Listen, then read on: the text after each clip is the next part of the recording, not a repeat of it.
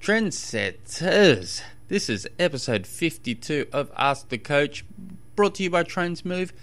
My name is Tim Egg, and as always, you are awesome for tuning in. If you guys have any training, racing, or nutrition questions, feel free to shoot me through an email, tim@trainsmove.com. And today's question comes from Kate. I'm going to buy some new race wheels, but I'm not sure if I should buy clinchers or tubulars. This is a good question. So you've got to put yourself in, visualize yourself, close your eyes and visualize that you've just got a flat tire during a race. Will you be confident enough to replace the clinchers or the tubulars? For most of the times, you're better off just getting clinchers. They're a lot quicker, they're a lot easier to deal with. You're going to lose a little bit of speed, roll resistance or so during your race, but any time that you may lose there is going to help come flat tire. Now you got to work your way back from there. Most races you're going to do, you're not going to get a flat tire, but you're going to be stressing about getting a flat tire. You're going to go, oh geez, I hope I don't get a flat tire next week during my race. Oh, I hope I don't get a flat tire during the race today. You're riding along. Oh, I feel something in my wheel. I hope there's not a flat tire. And it creates unnecessary stress. Now, if you're just going for broke and you're just going to go for a race, and if you get a flat tire, you go, oh, well, I'm out. Bob's your uncle, Fanny's your aunt, I'm gone. Well, then go tubulars. Also, you got to consider your budget as well.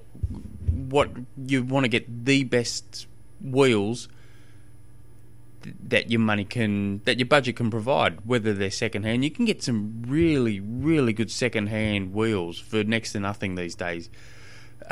Wheels that were, $3,500-$4,000 a set going back a half a dozen years ago, you're paying like $1,000 for. They're still A1. No one trains on these wheels, and if they do, they're a moron. These wheels are generally kept for race day. Maybe they'll be taken out those couple of days leading into a big race just to test them, make sure everything's working all right. So it just depends how you're going to handle your flat tire. Everyone's different. I run clinchers. I got Zip 808s on the front, Zip 1080s on the back. That's what I use for my main race.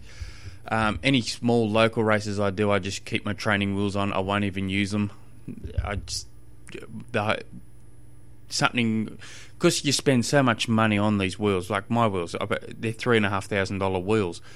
You spend so much money on them, you don't want to use them for like a little sprint or Olympic race up the road. You're generally using them for bigger races. Also, another thing to consider is whether it's worth renting some race wheels if you can't afford it, or best bet, borrow them off a mate.